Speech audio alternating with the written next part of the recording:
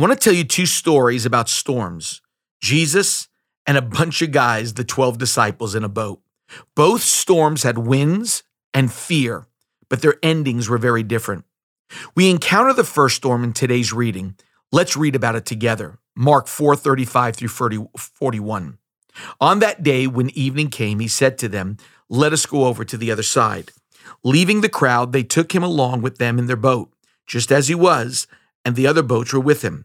And there arose a fierce gale of wind, and the waves were breaking over the boat so much that the boat was already filling up. Jesus himself was in the stern, asleep on the cushion. And they woke him and said to him, "Teacher, do you not care that we are perishing?" Do you not care is a huge indictment on God's character, and it plays into this no faith issue. So keep these two phrases in mind. Do you not care, and do you have no faith? Let's continue reading verses 39 through 41. He got up and rebuked the wind and said to the sea, "Hush, be still."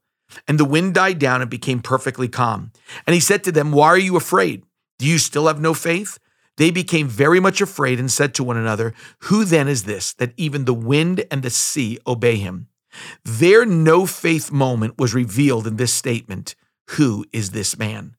See, faith is connected to knowing who this man is. Think of the important progression. A storm rises, as it does in life, and fear comes. Fear of tomorrow, fear of going to the doctor, fear of waiting for a call from the doctor, fear of being single, fear of not being pregnant, fear of getting laid off. These are all called storms. If storms produce fear and distrust, then we have a faith issue. When storms drive us to fear, faith has been punctured and is leaking somewhere. The storm ends with a question mark. It ends with questioning who God is. Faith is a journey, and that's what these disciples are on. They ended their first Jesus boat ride with, "Who is this man?" The question mark. If storms produce fear, then we have a faith problem. And if we have a faith problem, then it's a God issue. What does that mean? Knowing God increases faith. Always remember that if you want faith to increase, find out more about the character of God.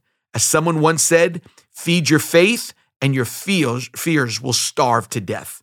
See, faith is based on who God is. That's how you increase in faith. The disciples did not get an increase of faith from the last storm, just more questions. Now let's dip back into Matthew for our second storm story. This is Matthew 14:22 through 33. He made the disciples get into the boat and go ahead of him to the other side, while he sent the crowds away. And after he had sent the crowds away, he went up on the mountain by himself to pray. And when it was evening, he was there alone. But the boat was already a long distance from the land, battered by the waves, for the wind was contrary. And in the fourth watch of the night, he came to them walking on the sea. When the disciples saw him walking on the sea, they were terrified and said, "It's a ghost." And they cried out in fear. But immediately Jesus spoke to them, saying, "Take courage, it is I, do not be afraid."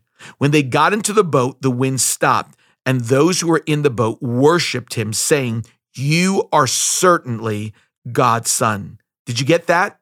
They worshiped him. They recognized who Jesus was. They said, "You are certainly God's Son." Remember, our first boat story ended with a question. This one ended with worship.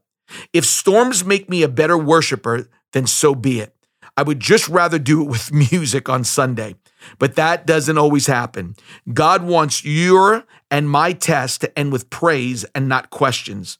Andre Crouch put it this way: if I'd never had a problem, I wouldn't know that God could solve them.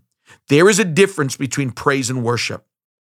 Praise means telling others about how good God is, telling others what God has done.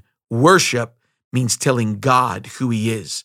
If you know who he is, then you can know what he can do, and no storm has enough power to stand up to that.